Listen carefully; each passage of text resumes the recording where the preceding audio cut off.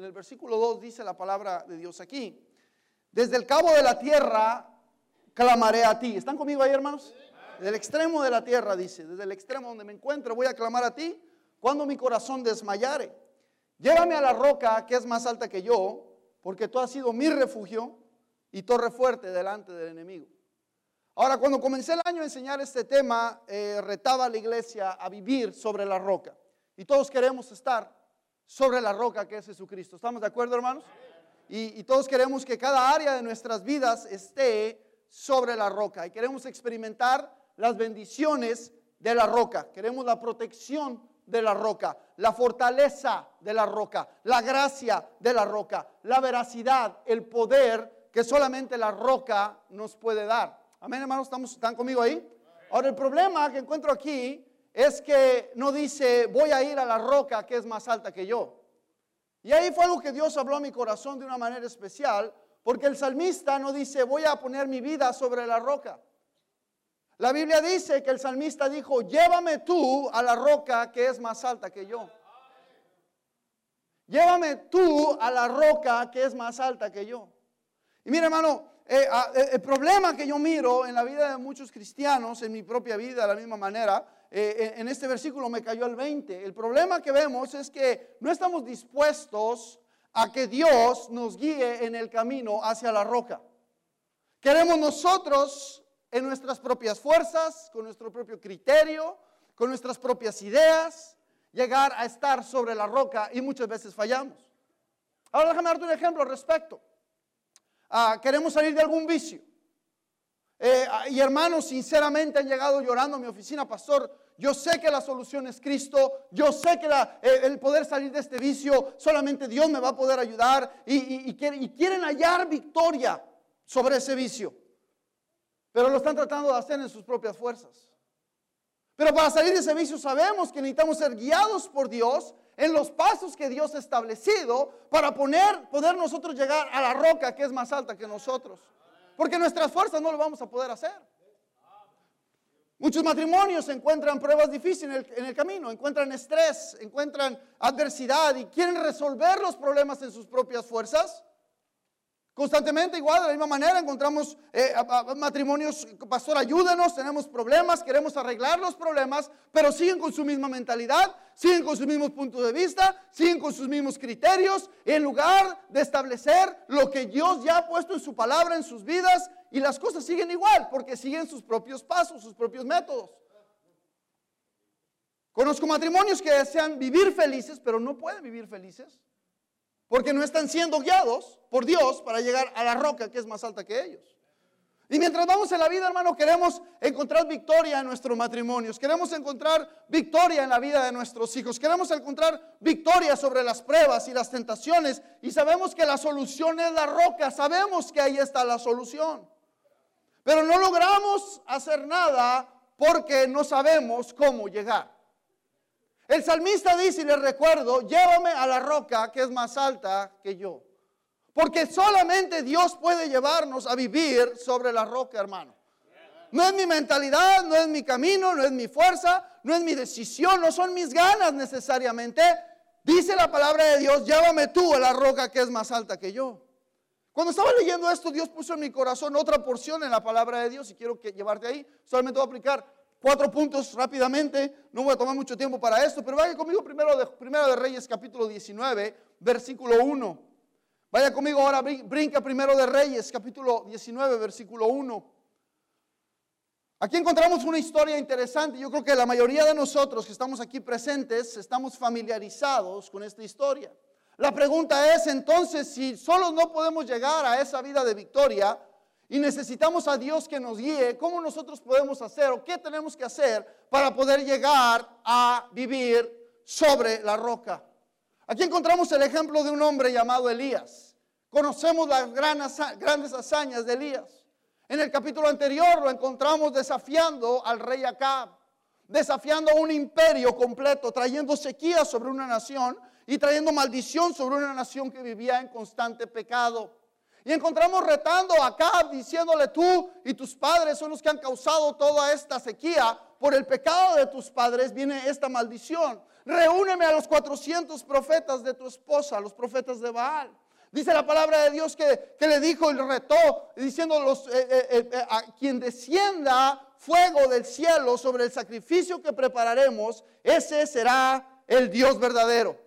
Tú con tus 400 profetas agarren un altar, edifiquen un altar, pongan la leña, pongan el becerro, pongan de todo, prepárenlo y oren a su Dios. Y yo voy a preparar el mío y voy a orar a mi Dios, y el Dios que responda con fuego del cielo, ese será el Dios. Ahora, qué interesante que la palabra de Dios nos dice que se preparó todo esto y los profetas de Baal empezaron ahí a brincar, a gritar, a cortarse, a tasajearse, y Elías se burlaba de ellos porque no sucedía nada. Y después Elías dijo, ahora sí preparen mi altar. Puso su altar, puso su leña, puso su becerro y dice, traigan cubetas de agua también. Lo llenó de agua y dice la palabra de Dios que oró, Señor, respóndeme, tú me has mandado a hacer esto. Y dice la Biblia que fuego del cielo descendió y el pueblo dijo, Jehová es el Dios, Jehová es el Dios. En aquel día no había derechos humanos, amén, hermanos, no había abogados de derechos humanos. Y encontramos acá diciendo, ahora agarren estos 400, llévenlos al arroyo de Sison y ahí yo los voy a degollar, amén. Traía su cuchillito, yo me imagino aquí Elías, y llegó y bajó al arroyo de Sison y uno por uno, ahí como si fuera matanza de puercos, ¿verdad? Se los mató a los 400 y dice la palabra de Dios que trajo una gran victoria sobre el pueblo de Israel y todo el mundo se reconoció efectivamente Jehová es el Dios. Pero qué interesante ver que este mismo hombre que vemos como un super profeta en el capítulo 18, ahora lo encontramos completamente acobardado. Tú ves el capítulo 19, dice la Biblia que Acab dio a Jezabel la nueva de todo lo que Elías se había hecho y de cómo había matado a espada a todos los profetas. Y dice la palabra de Dios que entonces Jezabel envió a Elías un mensajero y le dijo esto, así me hagan los dioses y aún me añadan, si mañana a estas horas yo no he puesto tu persona como la uno de ellos, dice, viendo pues el peligro, dice la Biblia, se levantó y se fue para salvar su vida y vino a Berseba, que está en Judá, y dejó ahí a su criado. Sigue conmigo. Y él se fue por el desierto un día de camino y vino y se sentó debajo de un enebro y deseando morir se dijo, basta ya, oh Jehová, quítame la vida porque no soy mejor que mis padres. Echándose debajo del enebro se quedó dormido y aquí un ángel le tocó y le dijo, levántate, come. Entonces él miró y aquí una cabecera, una torta cocida sobre las ascuas, una vasija de agua y comió y bebió y volvió a dormirse. Y volviendo el ángel le tocó la segunda vez. Amén, tenemos un Dios de segundas oportunidades. Gloria a Dios por eso. Amén, hermanos. Lo tocó diciendo, levántate y come porque el largo camino te resta. Ahora quiero que pongamos atención en la siguiente parte. Se levantó, pues, y comió y bebió y fortalecido con aquella comida, caminó 40 días y 40 noches. ¿Hasta dónde, hermano? ¿Dónde estaba el monte Oreb? Se dice que estaba en Arabia el monte Oreb. El monte Oreb era un monte especial, era el monte, ¿qué dice? El monte de Dios. Fue Elías quien decidió ir al monte de Dios a caminar con Dios. Fue su corazón dispuesto y su ánimo y sus fuerzas y su criterio el llegar a ese monte para poder encontrar ánimo, una reestructuración del plan, una nueva misión, la palabra de Dios, la presencia de Dios. No, Elías estaba tirado debajo de un árbol, tirando una fiesta de lástima, lamentándose con un corazón suicida. Y aquí confirmo lo que dice el versículo 62 de Salmos, que dice, llévame tú a la roca que es más alta que yo. Porque solamente nosotros, hermano, con la ayuda de Dios vamos a poder llegar a esa roca. No podemos llegar solos. Tus problemas, tu situación, tu vicio, tu problema con tu matrimonio, con tus hijos, con tu espíritu, hermano, no va a poder ser solucionado si tú no permites que Dios te agarre a ti y te lleve a esa roca que es más alta que tú y que es más alta que yo, hermano mío. Gloria a Dios por la misericordia que el Señor extiende sobre nuestras vidas. Y Elías, a pesar de cómo estaba, llegó a esa roca, ese lugar donde encontró nuevas fuerzas, encontró dirección, encontró la reestructuración de la visión, nuevas metas, ánimo, pero no llegó solo, hermano mío. ¿Qué hizo Elías? Con este mal ejemplo que vemos aquí, un buen mal ejemplo para nosotros, para poder llegar a esa roca, porque vemos un hombre que no pudo solo. Pero algo sucedió, hay algunos elementos aquí que quiero enseñarte rápidamente,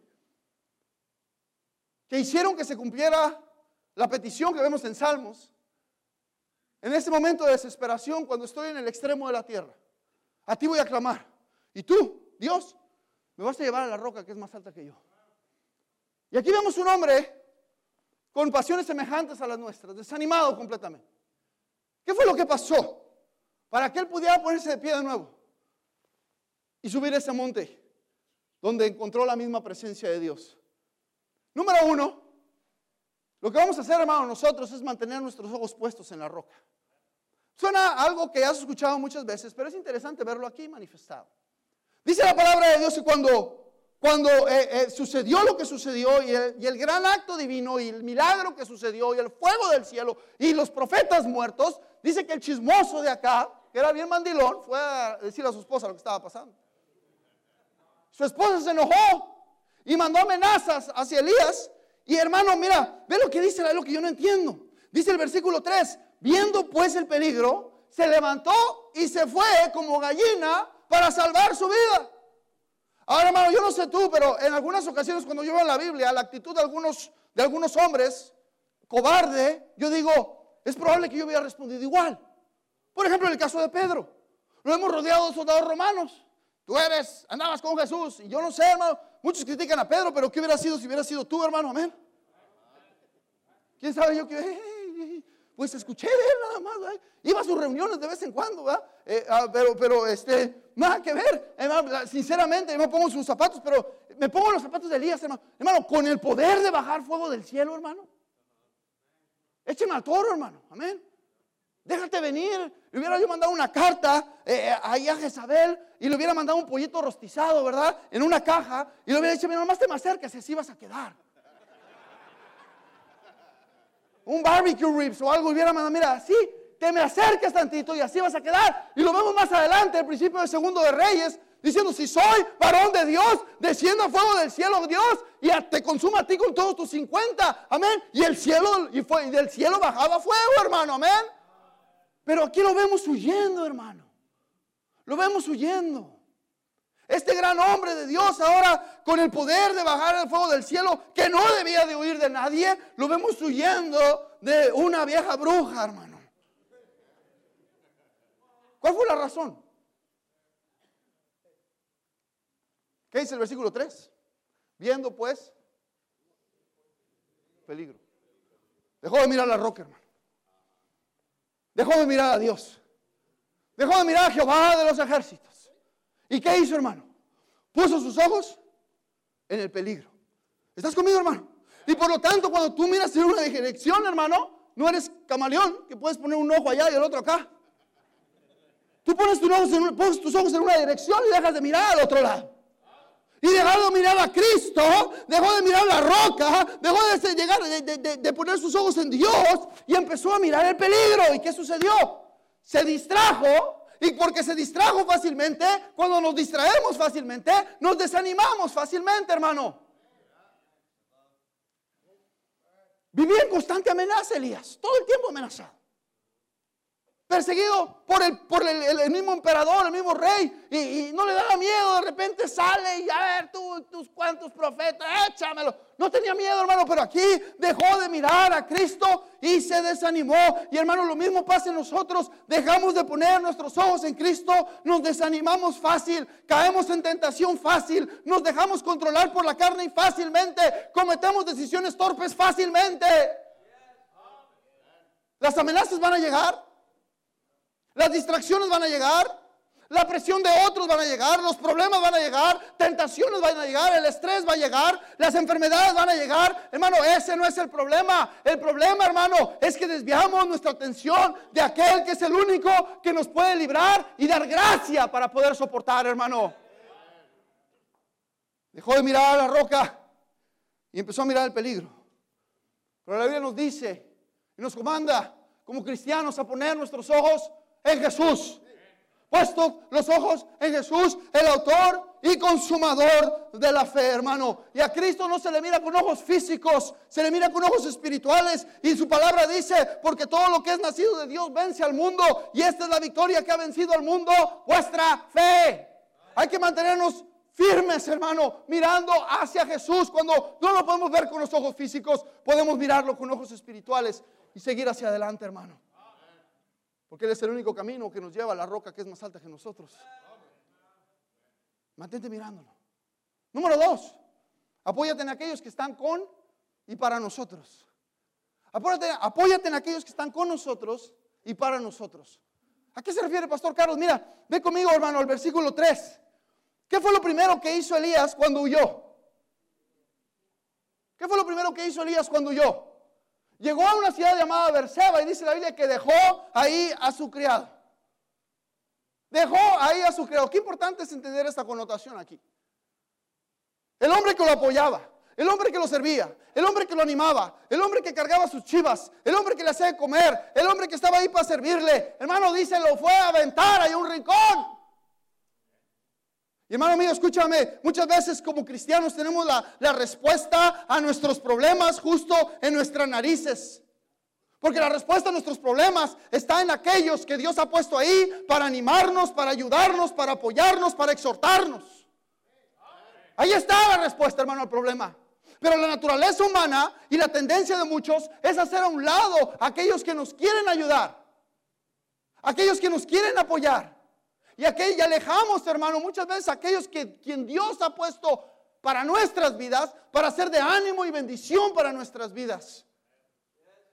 Pero muchos cristianos están como gatos enfermos. ¿Qué pasa cuando un gato se enferma, hermano? Va y por ahí nomás se va y se esconde, que nadie lo moleste, y ahí anda quejándose. Y hermano, muchas veces digo, hermano, ¿dónde andaba usted? Ay, pastor, es que estaba desanimado. Hermano, no lo hemos visto en la iglesia, es que estaba desanimado. Pues por eso hay que estar en la iglesia cuando uno está desanimado. Lo último que debemos hacer es hacer afuera, hacer a un lado, remover de nuestras vidas aquellos quienes Dios ha puesto para nosotros, hermano. Si queremos llegar a esa roca que es más alta que nosotros, con la ayuda de Dios, no estés diciendo, Dios, ayúdame en esto. No, Dios te está ayudando, te está dando esta tremenda iglesia, un tremendo pastor, tremendo liderazgo, tremendos hermanos en Cristo que te aman. Te desanimas, hermano, mira, todos nos desanimamos, pero lo último que debemos de hacer es apartarnos de aquellos quien Dios ha puesto para apoyarnos en nuestra vida. ¿Qué fue lo primero que hizo Elías? Llegó al criado, ahí quédate tú con ellos. ¿Y qué fue ese? Ay, ahora sí voy a estar animado. No, al contrario, se fue desanimando más y más y más y más. Al punto que él mismo quería morirse, hermano. ¿Alguien está conmigo? Dios nos ha dado en su misericordia el factor humano para animarnos, para apoyarnos. Joven, te ha dado a tus padres, te ha dado a tus líderes de jóvenes, te ha dado gente alrededor tuyo que está ahí, joven, para animarte cuando las cosas están mal. Y el problema es que a pesar de que Dios nos envía la ayuda y nos lanza el salvavidas y nos da el apoyo, esperamos que sean perfectos todos los que nos rodean. Esperamos que sean sin falla y sin error. Hermano, nadie es perfecto, incluyéndote a ti tampoco, hermano. Y renegamos de ellos, rechazando la sabiduría. El orgullo nos impide recibir y rehusamos escuchar en muchas ocasiones. Muchas veces nuestra esposa nos habla, hermano. Nos habla y como buenos machos de Morelos, amén, ¿qué decimos? Tú cállate, ¿qué me vas a estar enseñando a mí? ¿Tú quién me vas a estar aquí para animarme y decirme a mí qué decir, qué hacer? Tu esposa, mira, sabiamente, Dios la envió. Dios la envió y tú la estás rechazando. Tú la estás haciendo a un lado. ¿Alguien está conmigo, hermano? La palabra de Dios dice, sed sobrios y velad. Porque vuestro adversario, el diablo, anda como león rugiente, buscando a quienes devorar. No dices, lea la Biblia, hermano. Usted tiene la Biblia de los testigos de Jehová. Buscando a quién devorar. Porque el diablo no ataca en grupos. Como león no ataca en grupos. El león no va detrás de 20 presas a la vez. El león se conforma con una presa. ¿Sabes por quién va? ¿Por qué presa va? ¿Por la que está lastimada? ¿Por la que está distraída papando moscas? Amén. La que no está poniendo atención. La que está completamente en otro mundo, pensando en la eternidad del cangrejo. Y sobre esa se va. Y cuando menos espera, y así te las garras. Y dice la Biblia, sed sobrios y velad. Porque escúchame, hermano, el diablo va detrás de aquellos que se quedan solos. Y cuando tú estás en familia, cuando tú estás en una comunidad genuina, el diablo no tiene fuerzas, hermano. El diablo no se acerca, no puede sobre una comunidad auténtica. Es por eso, hermano, importante reconocer esto. Ten cuidado con la búsqueda de soledad. Analízala bien. En la vida de tu esposo, eso de que dice, es que yo tengo que tener la privacidad de mi teléfono. ¿Privacidad de qué? Si tú estás casado, ahora si no estás casado no demandes nada, hermana, porque no es tu marido. Tú no tienes derecho de nada, no tienes derecho a exigirle nada, porque no te has dado a respetar lo suficiente para que él se case contigo. Pero si están casados, tú puedes ponerte brava, amén. Porque la Biblia dice que de los dos hizo una sola carne. Si ese teléfono es tuyo, tú puedes checar en Facebook y todo lo que esté en el teléfono. No te debería de preocupar. A ti tampoco, marido, no te debería de preocupar porque los dos son una sola carne. Y eso de que es que es mi privacidad. ¿Qué privacidad ni que 8 cuartos? En el momento en que te casaste, perdiste toda esa privacidad, hermano. Amén.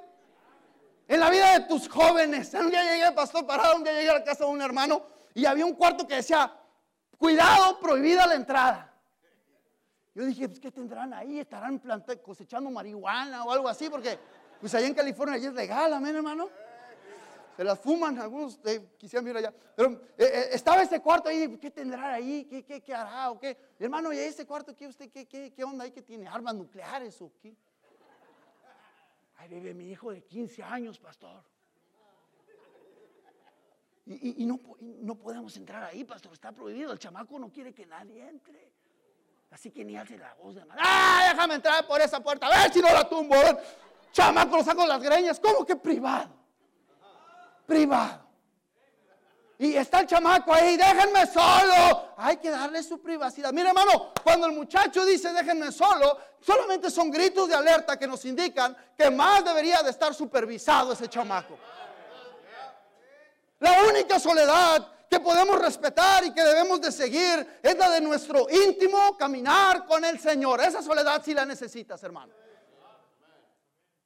Pero Dios te ha dado gente alrededor tuyo que está ahí para amarte y ayudarte. Y si queremos llegar a la roca que es más alta que nosotros, necesitamos el apoyo de todos. ¿Estás conmigo, hermano? Qué importante es esto, hermano. Número 3, sigue adelante, vamos a terminar. En el desierto mantente comiendo y bebiendo. Esta porción de la palabra de Dios no la había analizado yo. Dice la palabra de Dios, 1 Reyes 4, dice, se fue por el desierto un día de camino. Y vino y se sentó debajo de un enebro y deseando morirse, dijo, basta ya, oh Jehová, quítame la vida, pues yo no soy mejor que mis padres. Dije, ay, qué collón, ¿verdad? Mira nada más. Pero ya después de que puse a estudiar, hermano, el desierto por el cual estaba caminando, suponiendo que estaba yendo hacia Arabia, en ese desierto se dice que el lapso de vida sin comida ni bebida, ¿cómo sabía que no traían comida ni bebida? Pues había dejado el siervo, hermano, en la calle en Betseba. Lo había alargado por allá y ¿qué sucede? Se quedó sin comida, sin bebida y un día de camino sin comer y beber te pone loco. ¿Estás conmigo, hermano? Y este andaba desquiciado, queriendo morirse. Y echándose debajo de un enebro se quedó dormido. Y aquí luego el ángel le tocó y le dijo, levántate y come. Dios vio la necesidad. Y Dios proveyó comida y alimento. Y entonces miró su cabecera, una torta cocida sobre las ascuas. Ahora en hebreo, esto significa un menudo con pata. Y la pata tiene pelos y una coca bien helada. Amén. Pero como no sabes hebreo, por eso estamos aquí nosotros los pastores para traducirte. Dice, comió y bebió y volvió a dormirse, porque después de echarte un buen menudo bien picosito te dan ganas de ahí como que te... Amén, hermanos. Ya hasta se me antojó ahorita, tengo hambre ya. Hermano, queremos llegar a esa roca. Queremos mantenernos en esa roca. Queremos vivir las victorias que Dios tiene preparadas para nosotros en la roca. En nuestras vidas, en nuestros matrimonios. Pero no vamos a poder llegar, hermano, si no aprendemos a caminar en el desierto comiendo y bebiendo. Un día que no comió fue suficiente para desquiciarlo. Es tan caliente, incandescente el calor del desierto que sin agua y bebida en un día se cree que una persona normal vive de un día a 3 días. Nada más. Y por eso decía, me quiero morir, ya no aguanto. Y hermano mío, pasa lo mismo en nuestras iglesias.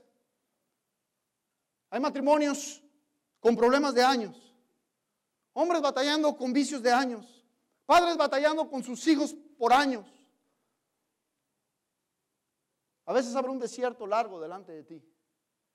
Hermanas aquí orando por sus maridos para que Dios toque su corazón y aún Dios no responde y sigues caminando en ese desierto.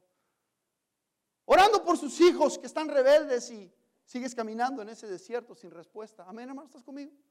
Orando por un familiar que es inconverso y sigues tú caminando en ese desierto. Mira, hermano, la única manera de poder sobrevivir en ese desierto y que Dios va a permitir ese desierto. Amén, Dios va a permitir que entres en ese desierto. Pero si entras en ese desierto, mantente hidratado y mantente comiendo. Porque si no lo haces, no vas a sobrevivir. No vas a sobrevivir. Tarde o temprano te va a agarrar el hambre y la sed, y tarde o temprano te va a agarrar el desánimo. Pero la palabra de Dios nos dice, Jesús les dijo, yo soy el pan de vida. El que a mí viene nunca tendrá hambre. Y el que a mí cree no tendrá sed jamás. Y hermano, Él es el agua de vida. Él es el pan de vida que tú y yo necesitamos. Y mira, hermano, lo mejor de todo es que en medio de ese desierto en el que vamos caminando, Él va poniendo oasis para que tú y yo podamos ir y sacar de ese pan y saciarnos de ese pan y de esa agua todo el tiempo que querramos. Nos da su palabra preciosa, hermano, porque Él es la palabra, mi hermano, Él es el verbo. Y nos ha dado la novia, que es la iglesia, para deleitarnos en ella. Y nos ha dado la oración para poder conectarnos con Él siempre, donde Él siempre está escuchando, hermano mío. Tenemos los recursos de Dios, tenemos el oasis de Dios para seguir caminando en el desierto donde mismo Dios nos ha permitido entrar. Pero dejas de comer y dejas de beber, no importa si pasa un día, hermano. No importa si pasa un día. Te puedes desanimar y no puedes llegar a esa roca que es más alta que tú. Por un día. Yo estoy convencido de esto. He conocido cristianos que, pastor, qué tremendo mensaje.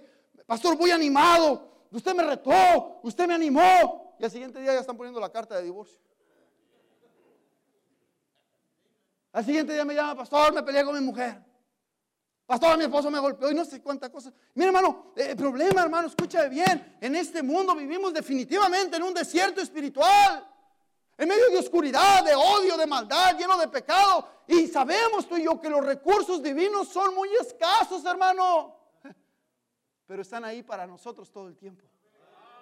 Están ahí para refrescar nuestra sed todo el tiempo. Están ahí para saciar nuestra hambre todo el tiempo. Así que podemos mantenernos hidratados. Podemos mantenernos comiendo, hermano. No importa qué tan largo sea el desierto. Levántate. Come. Comió y bebió y se volvió a dormir. Pero algo sucedió. Número 4, con esto termino. No te conformes con la mediocridad. Ahí te va. Ahí te va. Escucha esto, hermano. Necesitamos el hambre, necesitamos la comida, necesitamos la bebida para seguir caminando. Número 4, con esto termino. Para poder llegar a esa roca que es más alta que nosotros, no te conformes con la mediocridad. Ve el número 6 conmigo, ve el versículo 6 conmigo, por favor.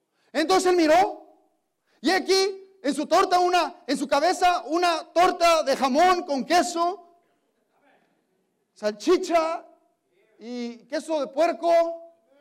Está en el hebreo, hermano. Era una torta cubana sobre las ascuas y una vasija de agua de horchata. Amén. Dice la Biblia, comió y bebió y dijo, no me estés molestando ahorita porque ya me entró otro sueñito, me ha hecho otro coyotito. Se volvió a dormir, hermano. Yo me imagino al ángel ahí, qué ingrato eres.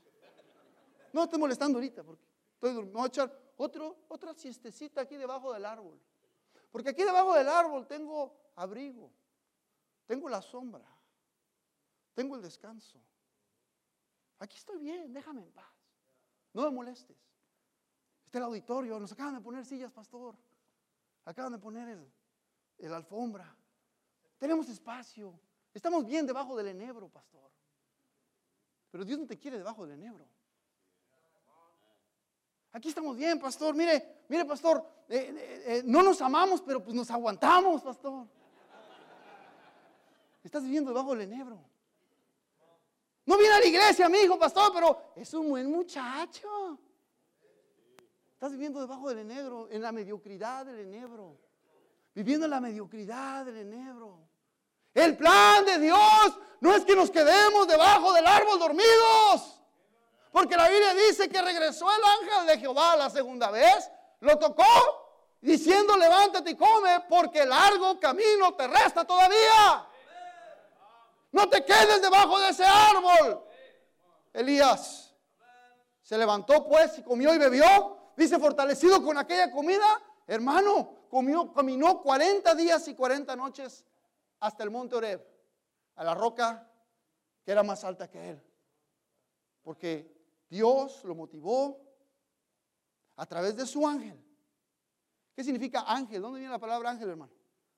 Palabra griega, ¿cuál es la palabra griega? Ángelos, que significa mensajero, su predicador. Levántate y come, porque largo camino te resta todavía. Hay mucho trabajo todavía, Elías. Párate, no es el lugar donde debes de estar. El refugio no está en el árbol. La satisfacción no está debajo del árbol.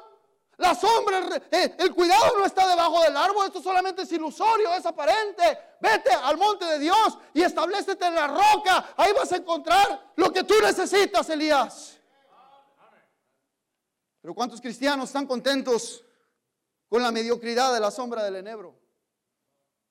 Contentos con quedarse ahí viviendo en esa aparente protección y esa provisión que provee la sombra de un miserable árbol que tarde o temprano se va a secar. Y muchos cristianos se conforman con el status quo. Bueno, no estoy donde debería estar, pero por lo menos estoy mejor que este. Este sí está para el perro. Yo estoy bien. Yo sé que mis hijos no están bien, pero pues no están como los de fulano. Y de una u otra manera nos justificamos comparándonos con otros. Eso se llama mediocridad, hermano. Bueno, sé que no estoy donde debería estar en mi vida espiritual, pero estoy mejor que fulano que ni a la iglesia viene. Es mediocridad, hermano. Es mediocridad. Y nos conformamos con mediocridad. Pero dale gracias a Dios que tienes un Dios de segundas oportunidades, que no se conforma con mediocridad, hermano. Él quiere sacarnos de esa mediocridad. Nos quiere sacar ese cristianismo welfare. ¿Y ahora qué hay de comer, Dios? Aquí estoy debajo del enebro bien cómodo. ¿Qué hay para mí? ¿Qué hay para mí? ¿Qué hay para mí? Pues no le dio nada de comer después de la segunda comida. 40 días y 40 noches sin comer, caminando al monte de Dios. Y mi hermano quiere sacarnos de esa mentalidad y quiere llevarnos al camino del esfuerzo, al camino del sacrificio, porque le dice: come, bebe, porque largo camino te resta. Sí, yo sé que es desértico y yo sé que la vas a batallar, pero la comida que yo te doy te van a sobrar las fuerzas para poder llegar a la roca que es más alta que yo. Fortalecido, llegó al monte de Dios. Elías llegó al monte de Dios, a la roca que era más alta que él. Encontró ese refugio, encontró esa comunión, el silbo apacible de la voz de Dios, donde pudo reestructurar su misión en la vida, pudo encontrar un nuevo propósito, pudo encontrar nuevas fuerzas, pudo encontrar nuevas promesas. Mi hermano, esos son los recursos, porque solos no vamos a llegar. Necesitamos agarrarnos esos recursos para poder llegar a esa roca que es más alta que nosotros. Padre, bendice tu palabra, Señor.